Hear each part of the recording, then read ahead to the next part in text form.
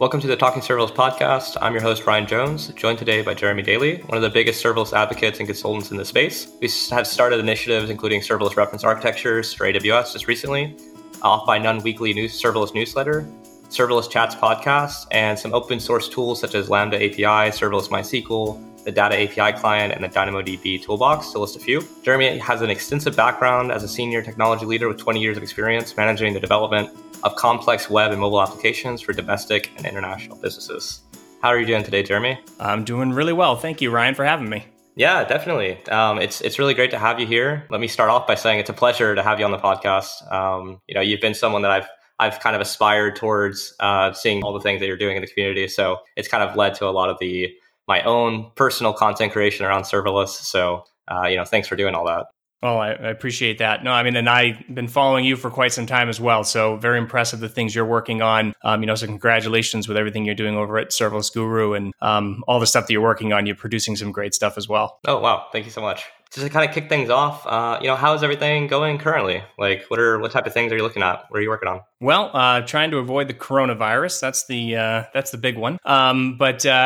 Just doing a lot of work. Back in earlier this year, I started traveling quite a bit. I was doing a lot of conferences, and then the coronavirus pandemic hit, and I pulled back from that. So it gave me an opportunity, though, because I was actually making some extra time to do some of these some of this conference traveling. So some of that extra time actually gave me the ability to finally, sit down and focus and work on a few of these initiatives that I've been trying to do for quite some time. So obviously the podcast has been going now for a year, which is kind of crazy to think about, all those hours of recording and all those amazing people that I had the amazing opportunity to speak to. The newsletter is creeping up on issue number 100, and to think about how many articles I've read and how much work has gone into that every week for the last 97 weeks or so is kind of crazy. And then because I love the open source stuff and just we're at a point with serverless where there's still a lot of gaps in the tooling and things that people need to do, and so I built a lot of projects that would help, solve my own problems. And then as they became a little bit more mature, I would open source those. So like you mentioned in the beginning, I do have a few open source projects that I've been able to, put a little bit more effort into now that I've had a little bit more time. And because I'm a glutton for punishment and I decided, hey, we should do more. I've got, the serverless reference architectures that just came out, as you mentioned, that has a lot more work to be done on. That's just scratching the surface of what's possible there. And I have a couple of new things that maybe we can talk about a little bit later. Yeah, that's fantastic. I know some of the open source stuff that you released. I think it was the serverless MySQL. Wasn't that kind of like predating some of the AWS tooling? Have you done a few of those where you kind of built this out and then AWS has come and kind of built their own version of it? Absolutely. And again, I think I just said this on a recent podcast of mine where you're not a true AWS user unless they have built something that you've already built and made it obsolete. So, and I actually joked about this with Chris Munns back at reInvent. So when they release RDS Proxy, that's now GA, essentially that's the problem that Serverless MySQL was trying to solve, because Serverless MySQL, as you know, when you connect from a Lambda function, you can't use connection pooling. You can do connection pooling within a single Lambda function, but you're essentially just wasting extra connections. So you typically want to have just one connection per Lambda function. But if you do spike or you get some zombie connections, then it doesn't manage the connections well for you, and those will drop off. And you won't be able to reuse that connection, although your RDS instance will keep that connection open. So what's really great about what they did with RDS Proxy is now, you have that connection pooling that happens on the proxy side, and you can just, kind of hit up against that proxy from as many Lambda functions as you need to. But what I did find, though, that even though they released that product, and I'm very glad they did, because I think it's a very solid solution to an issue, I do still have a lot of people who like Serverless MySQL. I still use it because one, the RDS proxy can be a bit expensive, depending on what you're doing, and sometimes a little bit overkill. But also the interface, the MySQL node package. I think it's Doug Wilson who did it. That's probably the wrong name, but it's awesome. It's a great client, but it's a little bit clunky in terms of modern JavaScript and using async await. The transaction stuff isn't too great. So there's a bunch of things that I built in there as well that just make those things easier, make it a little bit more modern, and it just makes it easier at least for me to work with it, and some other people have told me that as well. And then the other thing that I did was was called the Lambda Warmer, and this was actually something where Chris Munns and I met in Boston maybe 2.5 years ago or something like that at a startup day. And we were talking about, that issue with keeping Lambda functions warm. And even though cold starts were still not a huge problem, they were for VPCs at that point. And depending on what you were doing, you really did need something in some cases in order to keep that connection warm or keep that Lambda function warm. So I built this package based off of some of the recommendations that AWS was giving at the time. And then they came out with provision concurrency, right? So that's another thing that, again, solves that problem. Now, since then, I stopped using Lambda Warmer a very, very long time ago. I know some people still use it. I don't use provision concurrency for anything major right now, simply because most of what I try to build very, very efficient on the front end. So if it does require asynchronous response, then that runs very quickly, and then you hand off any of that heavy lifting to asynchronous background processes. So I find that cold starts for me at least aren't much of a problem. But anyways, those are two projects that I've built. I have other things, even like the DynamoDB toolbox. It helps write code, and it helps make it easier to interact and build single table designs in DynamoDB. And of course, the DynamoDB or the NoSQL Workbench is something that I'm sure will progress, where it will, eventually, you'll make a choice whether or not you want to use something like that or you want to use the code generation in the NoSQL Workbench. But yes, it's almost it's actually kind of satisfying when AWS builds something to fix a problem that exists, because again, that alleviates some other dependency that you typically have to have. So I love RDS proxy. I love provision concurrency. I think those things work really, really well. But if you want to fall back on some other libraries, you always have that option. Yeah, I know that the Lambda Warmer situation, the ability to do asynchronous responses, as you said, or even just keeping your package sizes really small. And I feel like those are some almost like maturity, right, in the space where we're starting to realize, like, before, it's like, yeah, just package all your node modules up, use all these third-party dependencies. It doesn't matter. And the idea behind like serverless maturity and being able to just have these new things starting to come about, such as provision concurrency, as you said. But also just like idea of like, if you have your packages small, then the cold start issue kind of goes away. And being able to see that and see how the community and also just like developers in general are starting to catch on to these different nuances of building serverless applications. And so with that, is that part of the reason behind the serverless reference architectures? Is it kind of to give people these type of blueprints that have been proven to work?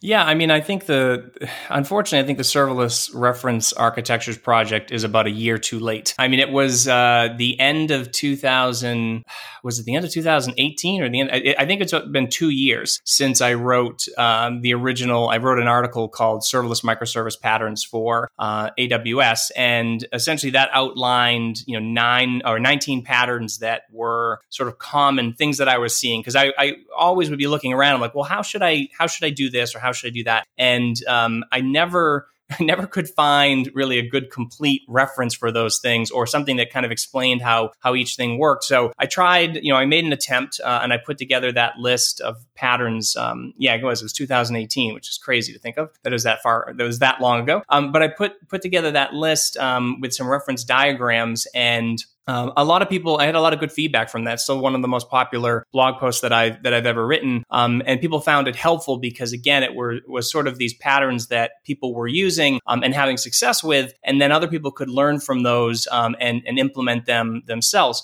So what I was hoping to do, a year ago, and this is something that I had conversations with a lot of people. I was talking to obviously Farah Campbell, who helped out dramatically with this, and Chase Douglas over at Stackery. They helped create the sort of the I guess the canvas for their tool, and they made it embeddable so that I was able to bring that experience closer to the examples that I was giving, so that people could actually play around with that, manipulate SAM templates, things like that.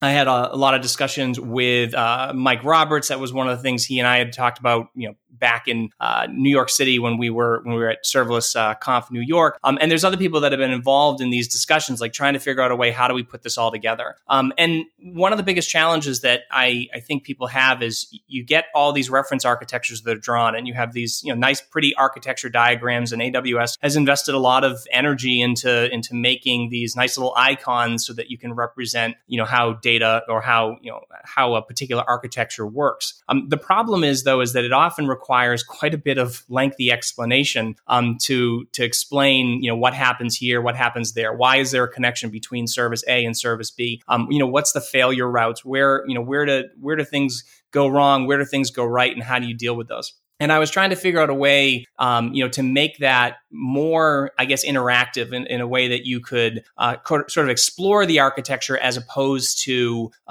just kind of read about it. So several months ago, I started working on interactive architectures. And if you go and you check out the reference architectures now, you'll see you can actually click on an individual service within the reference architecture, and it'll bring up a little description of what it is and why it's there. And then it highlights all the steps and all the connections between the different services and explains, why this works this way, whether it's a synchronous or asynchronous connection. And then also, as it goes through those steps, you can see those different failure modes and say, okay, if it fails, what happens? How does the data travel in that way? And so that's actually a project that is is part of this, because I needed it in order to, I think, achieve what I was trying to do with this. But at the same time, I want to share that as well. So I'm building out an interface where people can create their own architectures that will be interactive and add the descriptions and add the steps. And has some fancy animations where it will actually draw the arrows between the between the different components and stuff. So I want to actually make that available to other people who want to teach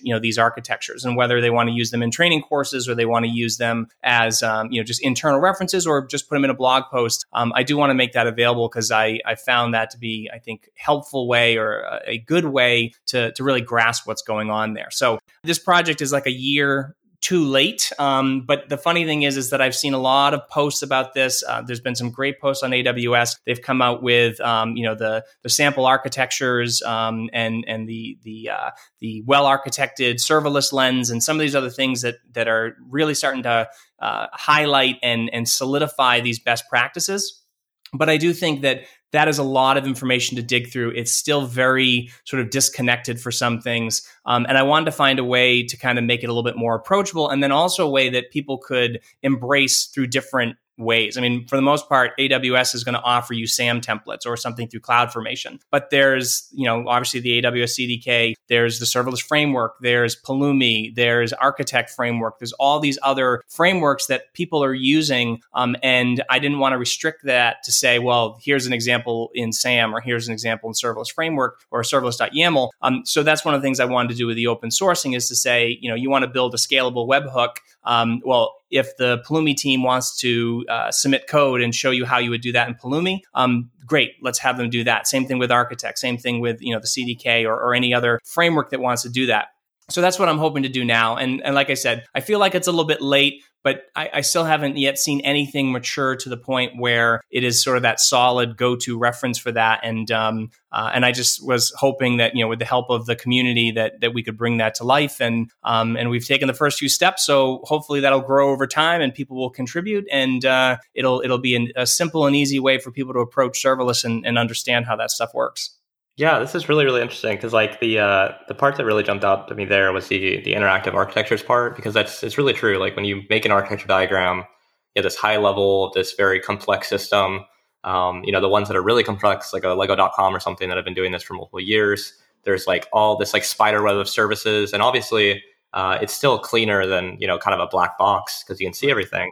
But it's still one of those things where like having a new person on board on a system like that But this idea that you can have little helper tools and you can have like explanations inside of it and the interactive nature of that, I think that's really, really interesting. So you're saying that you're building a platform for this. Is that right? Yeah. No, I mean that's what I'm trying to think of a name for it now. But there's so much more that can be done there. And I started with just using AWS because that's what I'm focusing on there. But really, you could use any type of icons. And the thing that's kind of interesting about that, and I don't want to take too much time to try to sell that yet, but what I've tried to build there was a way that teams or individuals or groups of people, whoever wanted to use this, could take the result of it and just kind of take it with them, right? It doesn't have to be hosted on, on some server or I would not be on a server, but it doesn't have to be hosted, by me. It actually, what it does is it generates everything as everything is embedded as SVGs and all the JavaScript, all of the CSS. All of those SVGs that create the arrows and the images, that's all actually embedded into a single HTML file that can then be embedded, can just be put in an iframe and hosted on your own site. And the reason why I did that was because, again, I didn't want you to have to, I wanted you to be able to use it internally for wikis, right? So maybe you have a private, platform or whatever where you host information. I wanted you to be able to do that there. And then the other thing that was really important to me was having a non-JavaScript fallback, right? I feel like we've become so reliant on JavaScript for front ends. And while SPAs are great and React is awesome and Vue is awesome, there's reasons why you don't necessarily need all that JavaScript. So if you turn off your JavaScript and you view those reference architectures, you'll notice that they'll still work. There'll be a few features that are missing. Obviously, the animations don't work and some of that sort of stuff, but it should be a very clean fallback that gives you the ability to, again, still click and explore that. So depending on where you are, that's something that I wanted to make sure that we had. So again, I spent too much time talking about it, but essentially these are things that do not need to be hosted on an external platform. They don't need to be always be, doing a home run for that. So this is something that you can run locally, you can run offline, you can host yourself. And as this matures out and I build out some more features for it, maybe things like notes and some things like that might be added. But the key here is going to be able to give you a really simple tool to build these diagrams and then quickly publish them. And so that you can explain what's happening and hopefully use them to teach either other people or teach your team, how a particular reference architecture works. Moving on to something a little bit more personal, when I was looking at the your website, jeremydaily.com, you have a section for books. And so there's two categories that really stood out to me. The first one was productivity and the second, the personal and professional development. The second book on the list is one of my favorite books, actually, called Essentialism. And you had some other books that center around focusing on less to get kind of more done.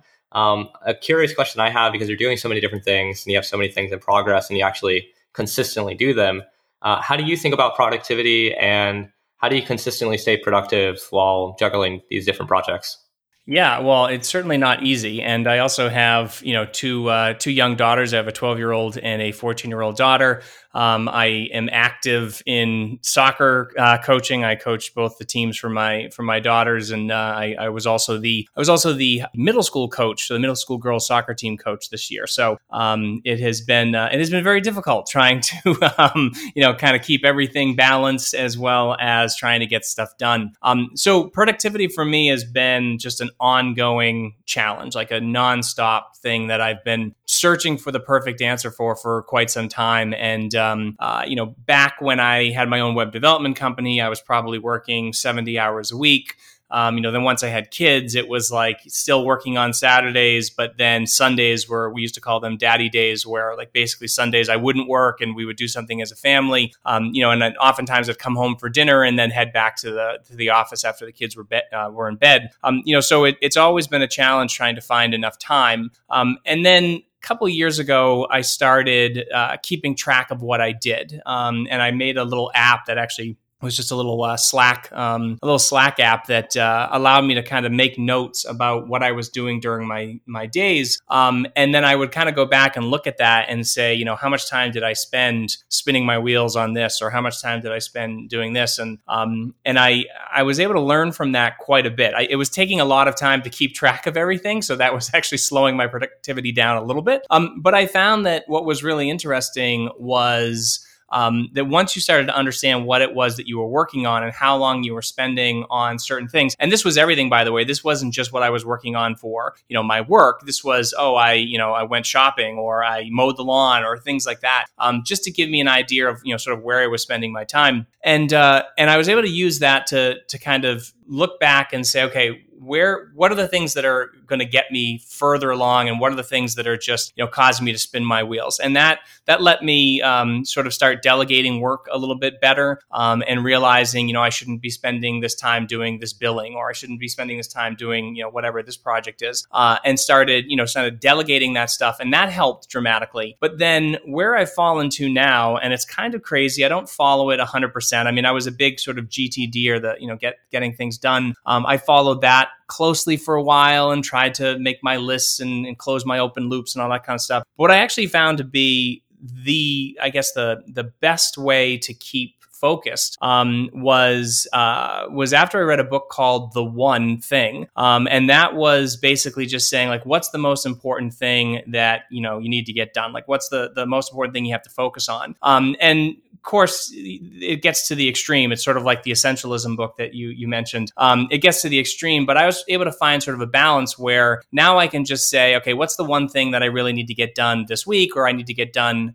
today? And I try to just put all my effort into that, right? And so switching back and forth and context switching, I know you mentioned this earlier, those are really hard things to do. And so if you can just kind of lock yourself down and pick a block of time to work on something, and just focus on that for an extended period of time, to get it done, or at least get it to it, get it over a certain hump. That's always a really effective way, that I found to do that. And then the sort of the tactical approach that I found to making that an easier way to kind of get that deep work done, is actually to use the Pomodoro method, or the Pomodoro technique, or whatever it's called. And I know it sounds kind of like new age, but it actually works really well. And what you do is you just set a timer for 25 minutes and say, okay, for the next 25 minutes, I'm not checking email. I'm not looking at Twitter. I'm not, thinking about something else. I'm focusing on this one particular piece of work that I need to focus intently on for the next 25 minutes. And then when that bell goes off, or when that timer goes off,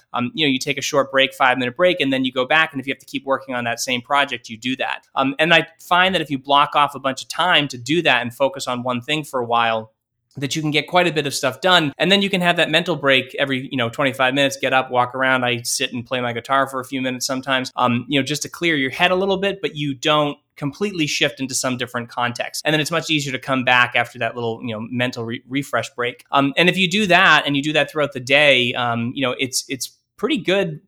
Pretty good way to figure out how long it takes you to do things without necessarily tracking them. So now you can just kind of say, like, okay, I'm going to work on this, and it took me 4 Pomodoros to do. And then it gives you a good sense of how long something like that might take you in the future. So I've gotten pretty good at that. And it certainly helps me to stay focused and figure out, what it is that's most important for me to get done. Of course, when the fires come and a client calls, or some, something bad happens and you've got to deal with it, it can often throw that out the window. But the more I find myself sticking to that schedule and that routine, it really helps discipline me to get my work done. And then, hopefully at the end of the day, which is what we're all striving for, I think, is that balance where, then I can spend more time with my family and do more things that are not necessarily work, but are just, outside of that, but still be able to get the stuff done I want to and stay productive. It's really interesting, the mix of these things, because I fall into a similar boat where sometimes I actually have a hard time taking breaks.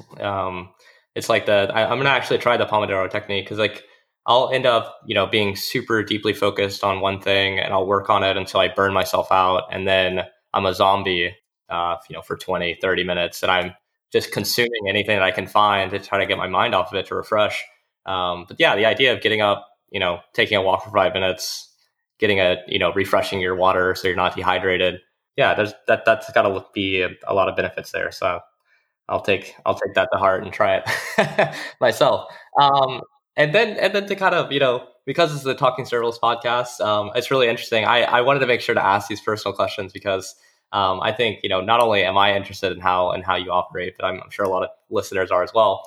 But then kind of getting to the serverless questions part, the first one would be, the philosophy of serverless. How do you think about serverless, and what does that mean to you? Yeah, I mean, for me, I've gotten to a point. I started working with serverless now pretty extensively in 2015. So once Lambda went GA, the company that I was at, I started working on a project that was using Lambda, and then shortly thereafter, once we got API Gateway, then I started thinking about it less about sort of back end, event processing, and then more towards the synchronous aspect of it, and what was possible there. And now, because I've, and maybe this is the benefit of me having done so many things with serverless now and explored these architectures and broken a lot of things and failed at a lot of things.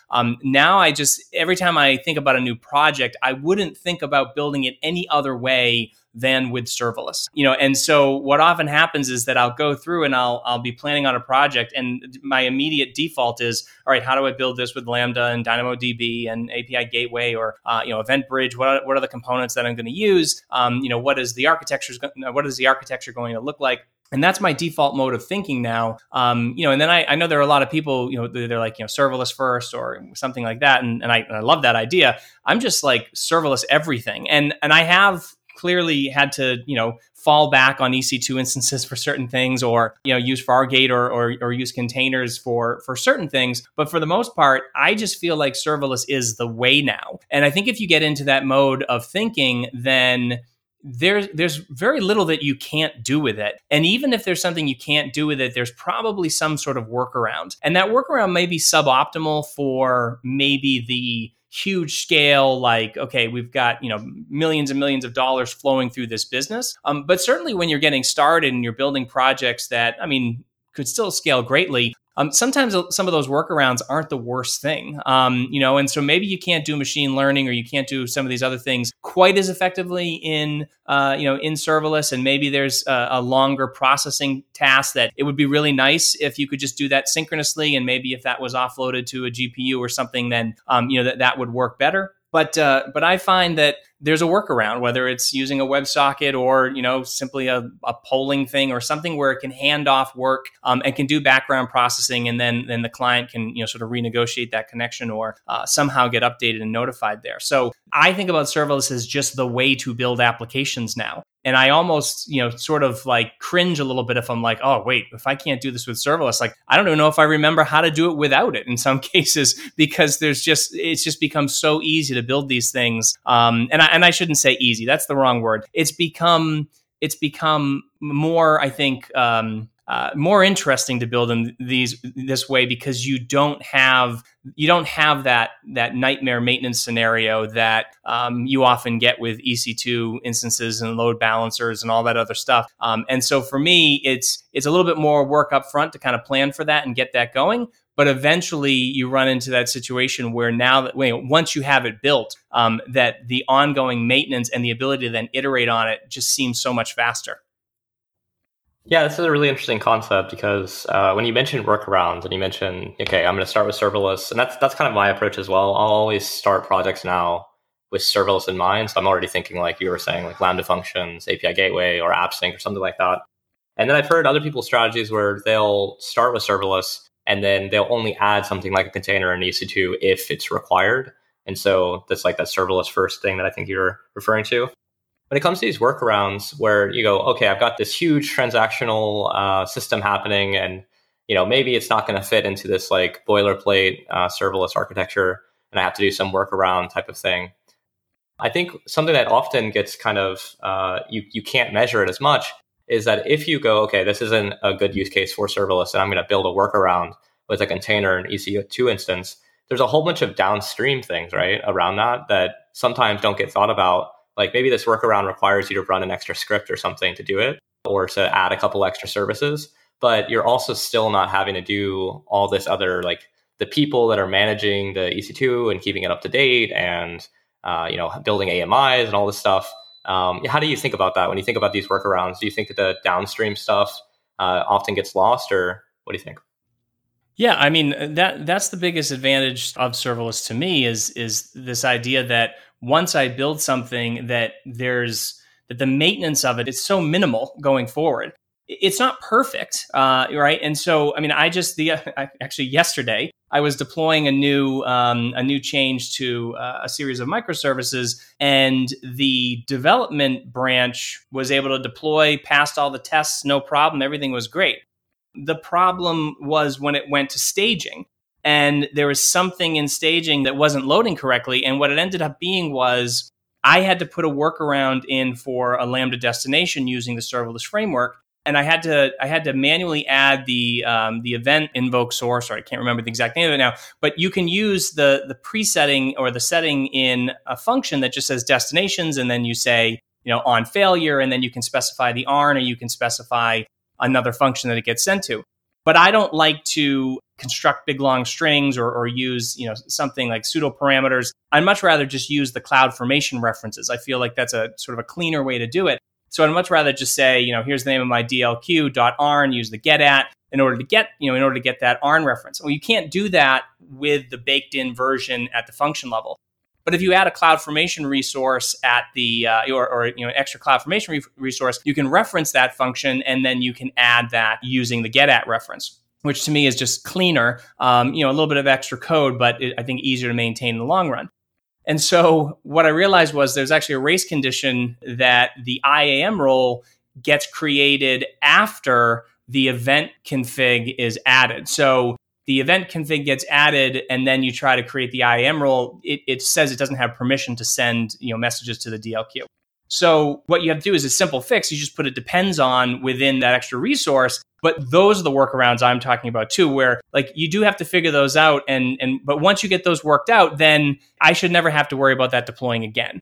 And so it is something where it's sort of a mental shift to have to add some of that extra stuff to make it work. But again, I mean, those are things you need to do with developing in the cloud, right? We're not perfect yet. So those little tricks, things you hopefully discover and can work out those pipelines. But I guess back to your original question about maybe adding, a container or something like that. And then what's the impact of doing something like that? I think it's huge. I think that anytime you can be hands off on something, that you want to be hands off on it. And if there's a few things where you're like, oh, by the way, you got to keep checking this, or you got to keep checking that just to make sure it works. And especially with the nature of serverless, applications being so distributed, you might have 15, 20, 30 different moving parts within some workflow. And if one of those is something that can fail or doesn't scale properly, and you have to deal with that on a constant basis, that just adds a mental burden that almost degrades the entire benefit that you get from serverless in the first place.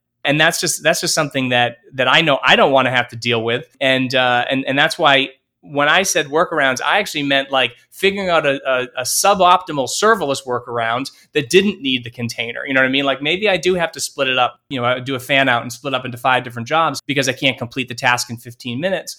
But I think I would rather do that than to fall back on the old way of thinking, and use some sort of stateful computing at that point.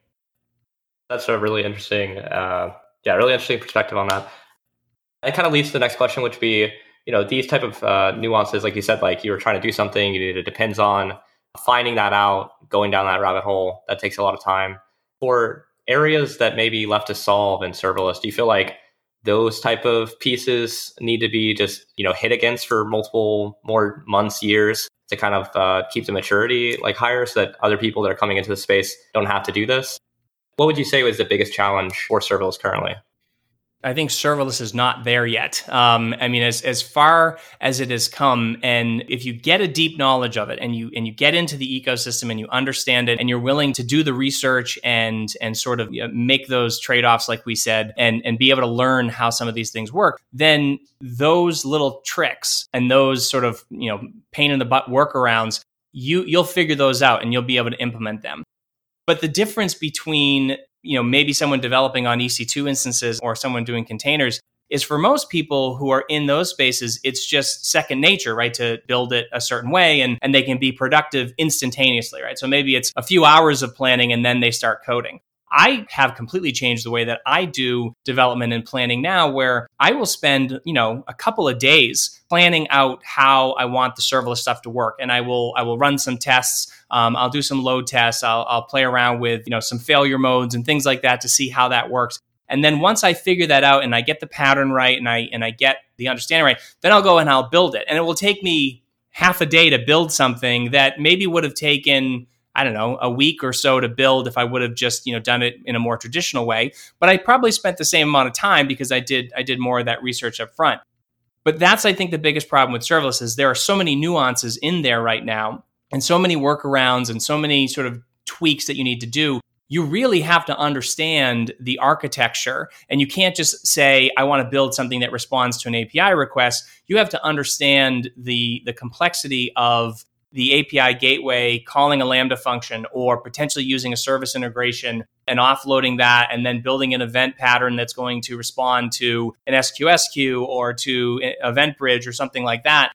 So there's a lot of complexity in that. And I think that if you just sit down and you're staring at a blank terminal window or a blank VS Code document, whatever, it's not quite as easy to just start typing. You do need to go through, in most cases, I'm sure you have these, I know I do, have bootstrap templates where you start a new project and you've got like 2 years worth of experience baked into a YAML file and into your TypeScript configs and your linting and all this other stuff that you've got already configured and ready to go. You know how you're going to integrate Epsicon or Thundra or the dashboard or whatever, or you know how you have to do your logging in order to benefit from CloudWatch metrics and some of that stuff. The average person just doing that, though, there's just so much to learn to get you there. And that's where I think that promise that Werner made, where it's like all you have to do is focus on your code, that'd be great if we could get to that point. And a lot of these primitives were combined into patterns for you. And I think the CDK, SAR, the serverless application repository, serverless components is certainly something that is pushing towards that piece. But it's just like all those best practices, all of that stuff that you just need to happen out of the box has to happen out of the box. And then just have the ability for you to write and maybe, sort of connect a few services together. But that to me is the biggest challenge we face right now is we are just not at that point where as a developer, you can jump in and start writing code. You need to be a developer that can write code, but also need to be able to put an architect hat on and understand the interconnectivity of these services. And in many cases, if you start building anything that is real, you need to get really good at understanding CloudFormation and how that works in order to build and configure the peripheral services that go along with a few Lambda functions and some SQS queues. Yeah, absolutely. I think that the first thing that I wanted to touch on there was to plan more and develop less. So we've actually found this to be really true, doing these serverless migrations for clients and then being like, okay, here's your existing stuff. We're going to move it to serverless framework. We're going to build all this stuff out.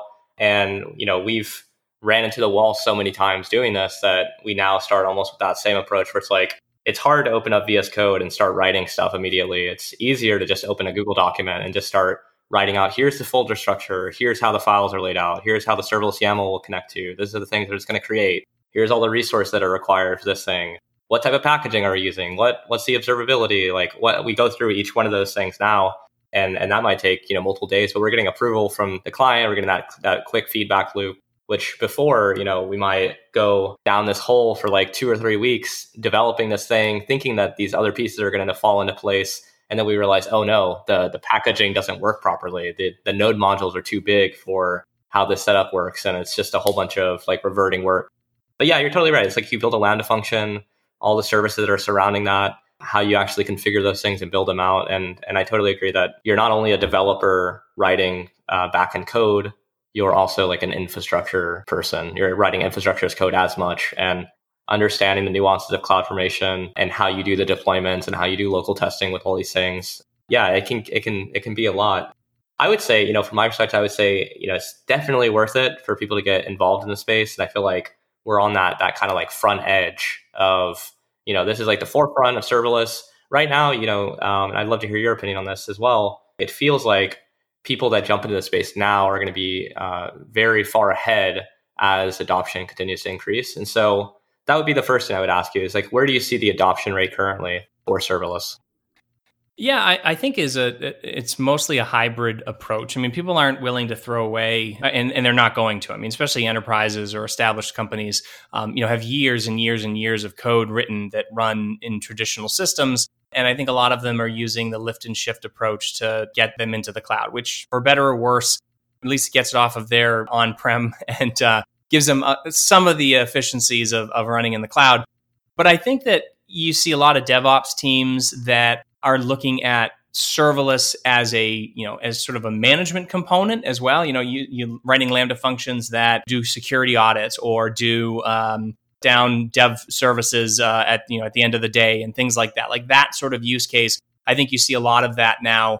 I would hope that you'd have more companies like Lego, that you mentioned earlier, and Liberty Mutual, that are just taking this full-on approach, saying if the cloud can do all these things for us and they can do them better than we can, what's the utility in trying to write and manage your own queuing system? SQS just works really, really, really well, and it scales really, really, really well. And if you think about anything you're going to build in the cloud now, if you think about the serverless components for them, think about an EC2 instance. If I want to have an EC2 instance that powers let's say it just runs a web server. If I put that into US East 1 and I put it into a particular availability zone, so maybe I put that in AZ zone 1 or whatever, AZ1, then if that zone goes down, I need to have a backup somewhere else. Okay, so now I'll put another one in AZ2 or whatever. But then what if that region goes down? Okay, now I have to go ahead and put two other servers in some other region.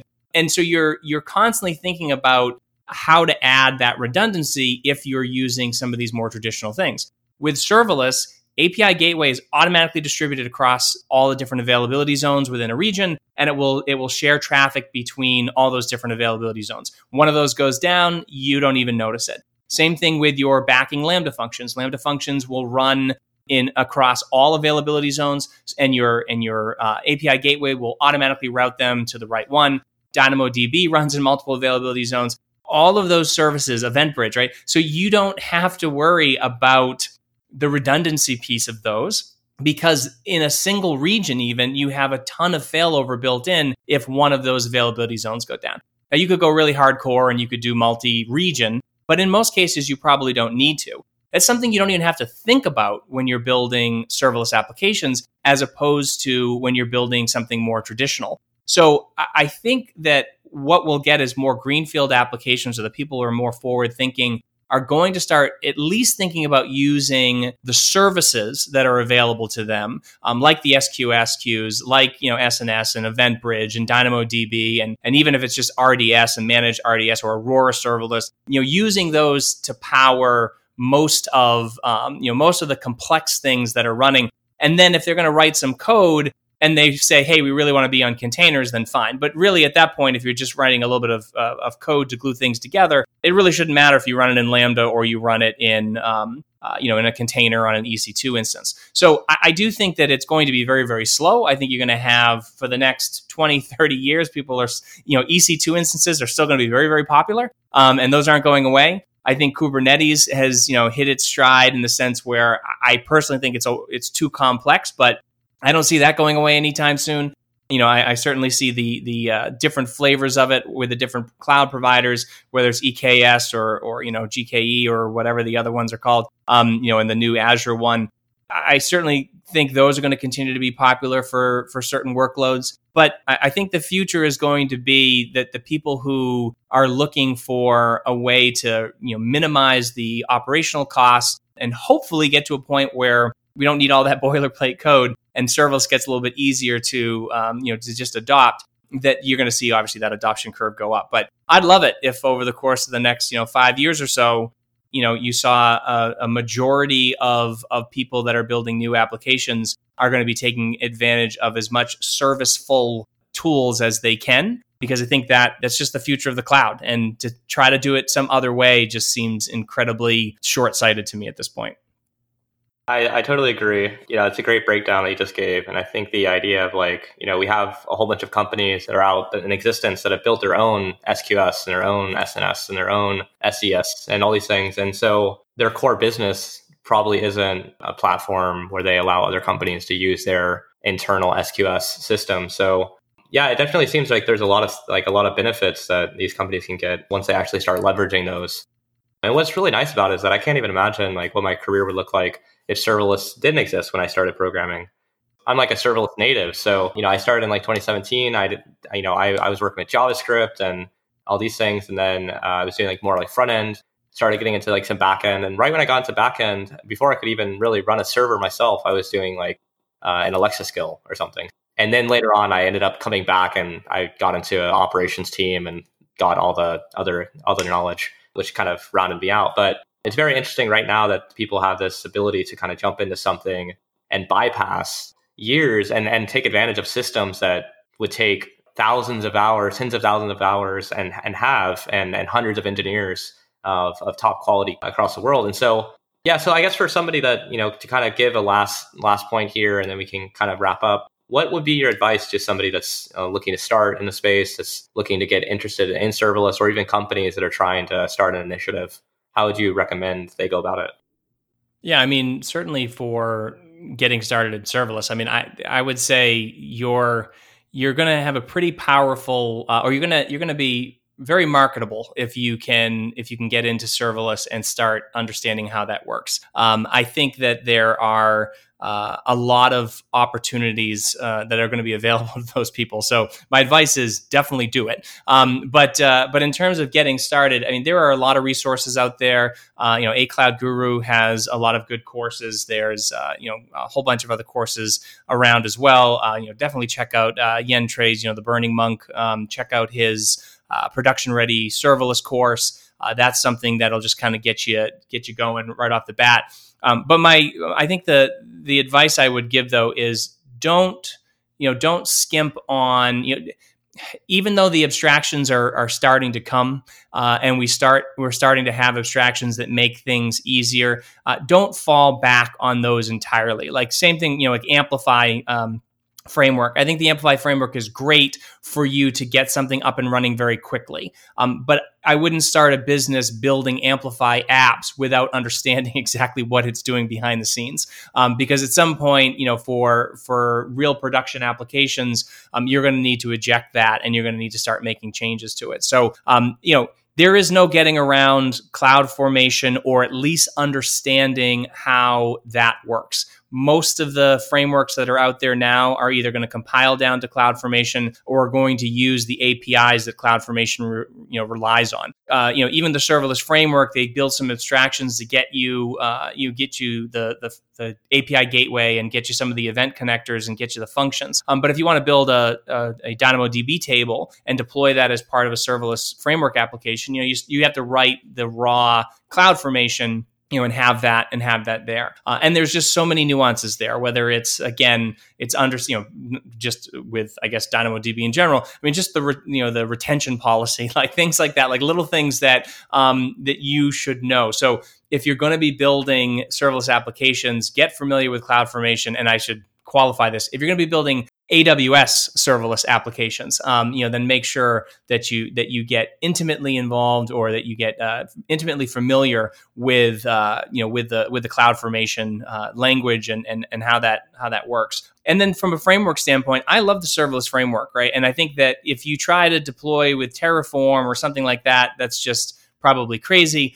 If you do want to use a framework, serverless framework is great. There are a few, there's always issues with everything. I really like SAM as well. I didn't like SAM as much when it first came out, but now it is, the serverless application model. It has matured quite a bit, and you can do a lot of things in there. And of course, it's native to AWS. So if you are only planning on building AWS, SAM is a really good choice. You don't have all the plugins, that you do that whole ecosystem with the serverless framework, but there's still a lot of, there's still a lot of good things that you can do with both of those frameworks. So I would say, again, learn CloudFormation, learn how that stuff works, and how that stuff is configured, and then pick a framework to help you to actually deploy those applications. But I would say that's my biggest advice, is just don't shy away from YAML, because you're going to need to learn it in order to get some of these things up and running.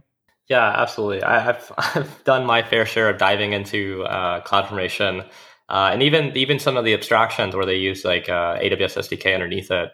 And then they're creating resources, and then you have to map the AWS SDK fields to what the CloudFormation fields are, and sometimes they're different. And it all comes back to like that API that AWS is exposing.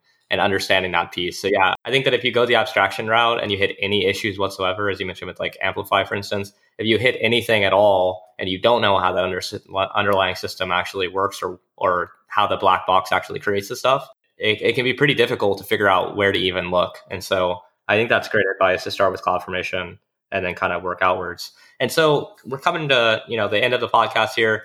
I wanted to give you an opportunity to shout the various projects that you have going so that, we can leave the listeners and they can have a kind of a follow-up after this is over. Yeah, I appreciate that. And again, thank you so much for having me on.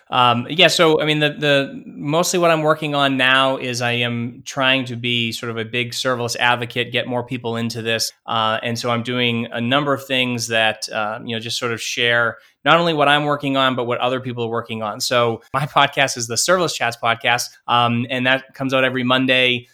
We've had some great guests on there. We've had Rick Houlihan. We've had Adrian Hornsby talking about active multi-region setups, and we've had Alex Debris talking about his book. And I mean, there's been a lot of really good guests. And that if you go back and you look at that catalog, there's a lot to learn from these very smart serverless people, that I've had the honor to talk to. So that's a good resource for people.